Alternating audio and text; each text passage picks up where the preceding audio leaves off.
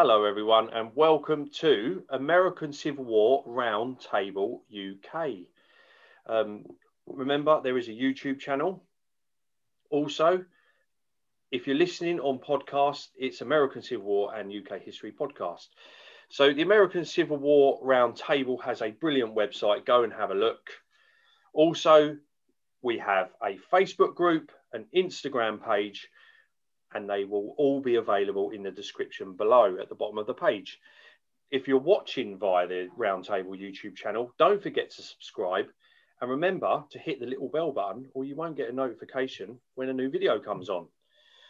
I was invited to join American Civil War Roundtable, which I gladly accepted. So joining me today is the president of American Civil War Roundtable UK, Mike Somerville. Welcome, Mike. So, welcome, Darren, and welcome to our group. Thank you. So please tell us what sparked your interest in American Civil War to start off with. My father fought in the Second World War, and I think, like many of my generation, I got an interest in military history when I was very young. But I didn't really start reading anything about American history until I went to university. And then what really sparked off the interest in the Civil War came about because in the 80s, I used to do competitive wargaming, not reenactments like you do, but with tabletop figures. And the club I was a member of wanted somebody to represent them in an American Civil War competition. And I volunteered to do that. And I just got hooked because I think it's such a fascinating period, particularly if you're interested in military history, just from the tactical perspectives and the tactical changes that were going on at the time. Completely agree with you. What I like about American Civil War is the characters. There's so many characters. Right, so when did you join the Roundtable UK and how did it come about? So tell us a little bit about that and also the history of the Roundtable and how long it's been around for. Well, I'm a relatively new member. I joined in 2011. My wife has a degree in American Studies, so we have American history in common.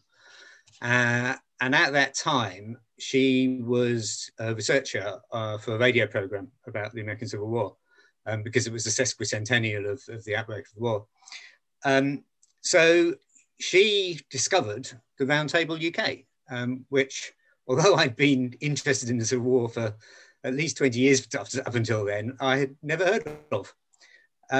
So we were invited to the conference and we both went along and I was just blown away, not just by the quality of the speakers at the conference, because obviously they're professional speakers and academics and you expect them to be good, but just from the breadth of knowledge of the membership. I mean, I thought up until that point that I knew a lot about the Civil War, and I came away humbled just realizing how little I actually did know. But really friendly group, very wide range of interests, and we just joined there and then. Okay. The Roundtable itself has been going for a really long time. I think it's 1953 it was founded, which is actually older than most, if not all, of the roundtables in the US. I believe we originally were founded as the Confederate Historical Society, or something of that name. But we are, I hasten to say, a completely non-partisan organisation today. Although obviously, as you say, there are some great characters and everyone has their favourites, and some of those are on the southern side and some of those are on the northern side, depending on your penchant. But yeah, as I say, great community and really wide range of interests. Brilliant. So tell us about becoming president and of course some of your time through this very difficult time, obviously through COVID, and tell us about how you've had to adapt and moved on to platforms like Zoom and other things like that. Yeah. So in 2016, the Society became a registered charity. So we have two basic objectives as a charity. One is education, and the other one is preservation and heritage. I was asked that I was elected at that point to the trustees of the charity. And then I became president in 2019, in November. And then, of course, in April, the world had changed. So a bit of a Lincoln-esque moment, perhaps, if that's not too extreme a comparison. We have, at the time, we just usually met face-to-face. We had about half a dozen meetings a year. And of course, all of that just fell apart. We couldn't do any of that. We couldn't do any of those face-to-face meetings. And particularly from the point of view of our membership, obviously, with an interest in American history, we like to travel. And that all was no longer possible. So COVID was really quite a shock to us. It wasn't entirely unexpected because we had talked in the February about what we would do if things started to get worse. But yeah, it's not been easy. We've had to adapt quite a lot. But one thing when I became president that I wanted to do in any case was to try and increase our online presence. So in some respect, COVID has been a great enabler and a great spur to action because we had to increase our online presence because we could no longer meet face to face. Another thing to note is that the society is actually quite a big part of a lot of our members' social lives. We have a lot of quite elderly people, just if I don't mind me saying so, and with their need to shield and self-isolate potentially, we really wanted to make sure that we continued to stay in touch with them. So a few things that we did, we increased the level of communication online through our Vidette newsletter, which we were sending out roughly every 2 months, and we pretty much sent it out monthly throughout last year. We had a conference which we had to postpone, but we held what we call a virtual conference, in which rather than getting speakers over from the United States, we invited people to watch videos on YouTube and then have a dialogue and a debate about those through social media. And of course, as you say, we've got the now ubiquitous Zoom. And that's really been, we had people who were asking us before last year, why don't you video your meetings? And we'd always felt that the technology wasn't quite there, particularly if you're taping a face-to-face meeting in a conference hall or such like. But with these types of things, now everybody has the technology, and most people are comfortable with the technology and familiar with the technology. So we first did a face-to-face Zoom meeting, a Zoom meeting in June last year, with one of our committee members being the guinea pig for that. And we've took it from there and we've not looked back really. Everyone finds them very popular. We can record them, we can put them on our YouTube channel, as you say, and they've been really well received. And of course, because we are a UK-based organisation and a lot of the people we would love to have speak to us are in the US, that's a really great advantage because we don't have to wait for those people to happen to have a speaking engagement in the UK or coming across to the UK for some reason. We can ask them to give a talk from the comfort of their own home. Cool. So, Mike, I understand that you have written a book, which let me just get this up now so we can see a picture of it. So, tell us about your book, please, Mike. Slightly compressed picture there, yeah. Sorry. Yeah, so as you say, Bull Run to Bull War, how the American Civil War changed the British Army. And this is the front cover illustration, which I really like, because this is not the image that people usually have of the British Army, which is very much the red-coated soldiers who you see in things like Zulu. This is actually the 60th Rifles, who are doing a pretty good impression, for those people who know about the Civil War, of people like the US sharpshooters. This is not usually an image that I would say that people associate with the Victorian Army. One of the things that I've always thought is that the Civil War has a similar place in British historical memory to the First World War. In both cases, they're sort of traumatic experiences from the viewpoint of casualties and things like that. And there's a lot of, you read a lot about the Civil War anticipating the First World War. If you actually look into that from a historical perspective, what you find is that's not doesn't originate in America. It actually originates in Britain in the 1930s. And there's a lot of British military historians who studied the Civil War quite a lot and used it to illustrate their own ideas about what was going on in military history. So these people in the 1930s were basically criticizing the British Army for the First World War, where it conducted the First World War, and looking back to the Civil War and really sort of saying, well, why didn't they see this? Why didn't they see it was going to be something like the Civil War? I have always felt that that's a little bit unfair, that you're looking at history with hindsight, with 2020 hindsight. So on the back of the conference that we talked about in 2011, again, I blame my wife for most things in my life. She persuaded me to do a degree course with the University of Buckingham, and it's a research degree.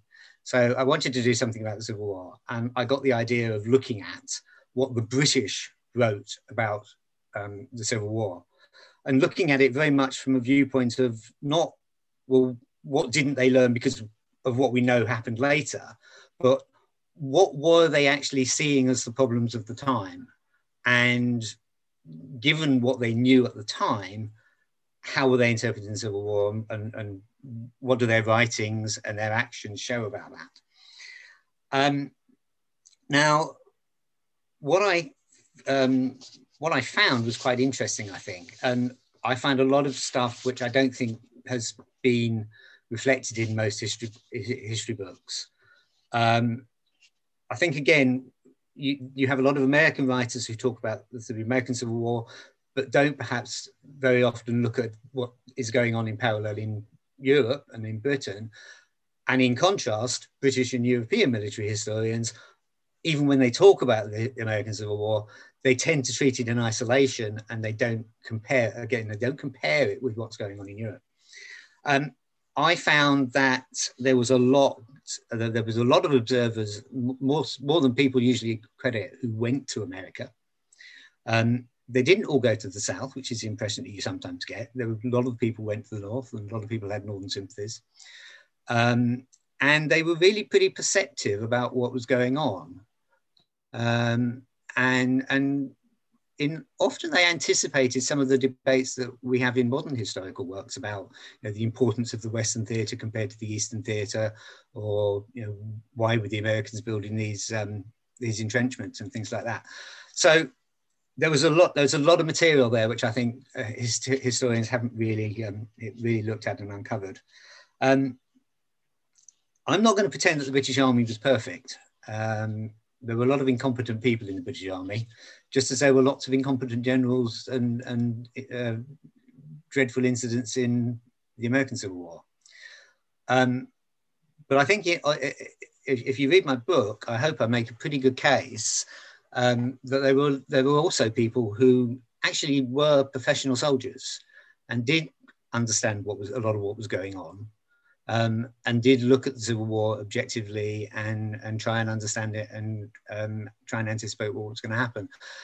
And there were some very interesting pieces of writing, some of which I use as examples, which actually are not bad predictions of what you're going to see in the First World War. Nobody expected a 4-year war with a stalemate on the Western Front in the way that it actually turned out. But some of the predictions of things like trench warfare, some of the discussions about how can you attack when you've got such incredible firepower against you. These were problems that the military minds were grappling with at the time, but they weren't easy problems, and there weren't any easy solutions for them to just take off the shelf. So it's, as I say, the book arose out of my doctorate, so it is quite an academic book. But if people want a slightly easier entry into the subject, I did do a Q&A session on the Reddit platform last year, which was very well received. So there's lots of interesting questions and my answers to those questions on there if people are interested in looking that up. I also did a sort of summary of some of the themes in my work for a website called Military History Now, which you can find on the web, and that's a an easy introduction perhaps to my book. Civil War Blogspot did a very nice review, and they actually rated the book one of the top 10 American Civil War books of last year, which was very flattering. And I think I was the only British author to be on the top 10. So quite pleased with that. Congratulations. Okay, cool. So what is your goal going forward for American Civil War Roundtable UK as president in the next year or so? Well, first of all, hopefully we're going to get back to normal. We're going to be able to have face-to-face meetings again. My big goal, as I say, we've done a lot of work this year, or last year really, setting the foundations. I think we've got a much better online presence. You talked about our website. We've spent a lot of time and effort rebuilding our website this year, and it's much more accessible, much more usable.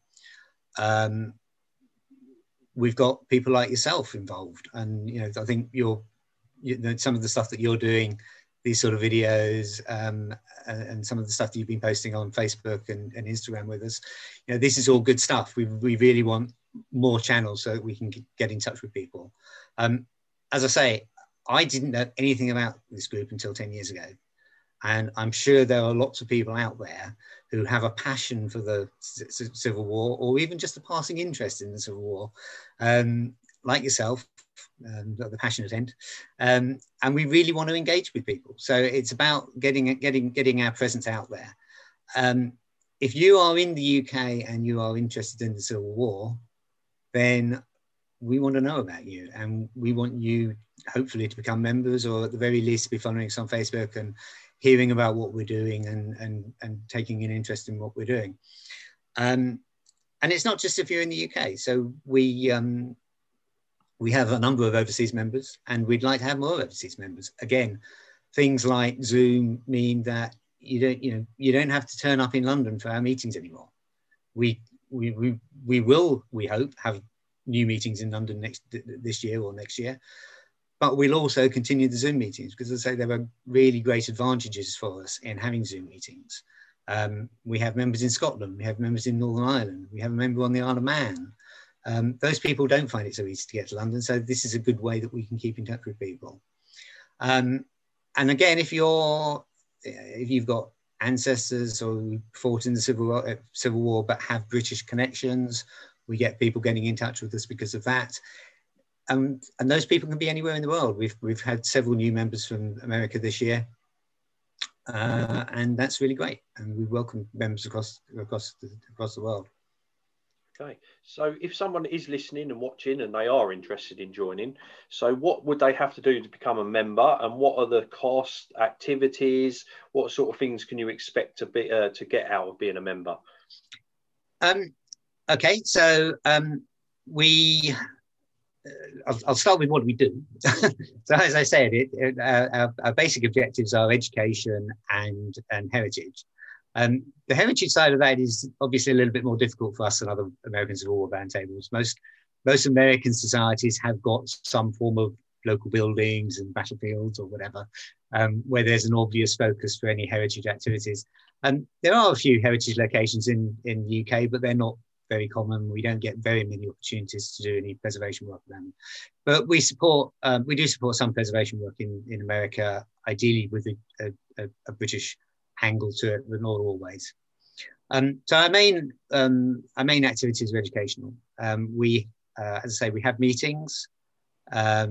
We have a conference every year, or we did until last year when we unfortunately had to cancel. But we are hoping to have a conference this year in August, depending upon circumstances, which nobody still can predict at this point in time.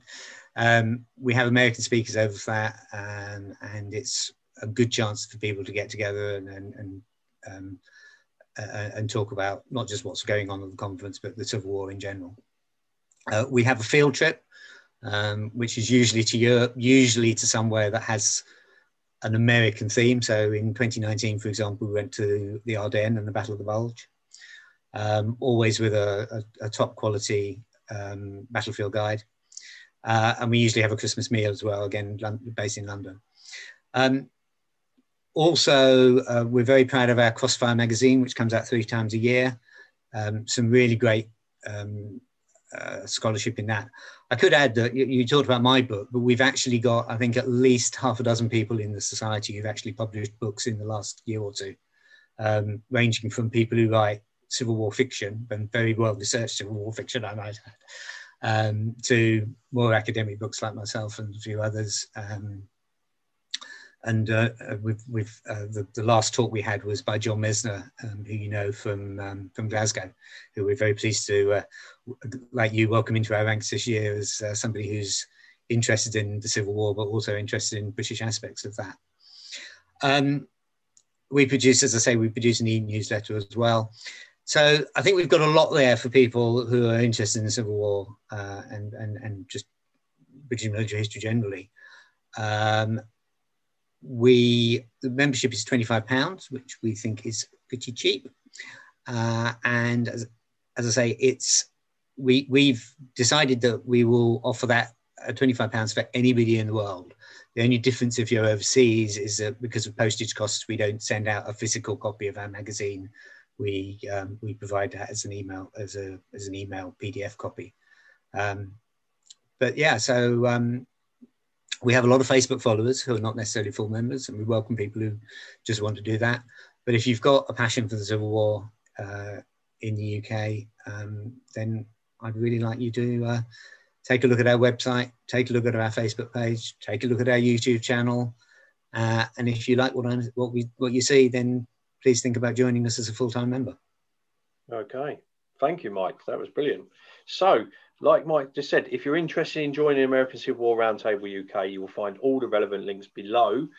And also what I will do, Mike, is I'll put the links to those pages that you suggested about the linking in with the book and everything that you wrote. Yeah, thank you.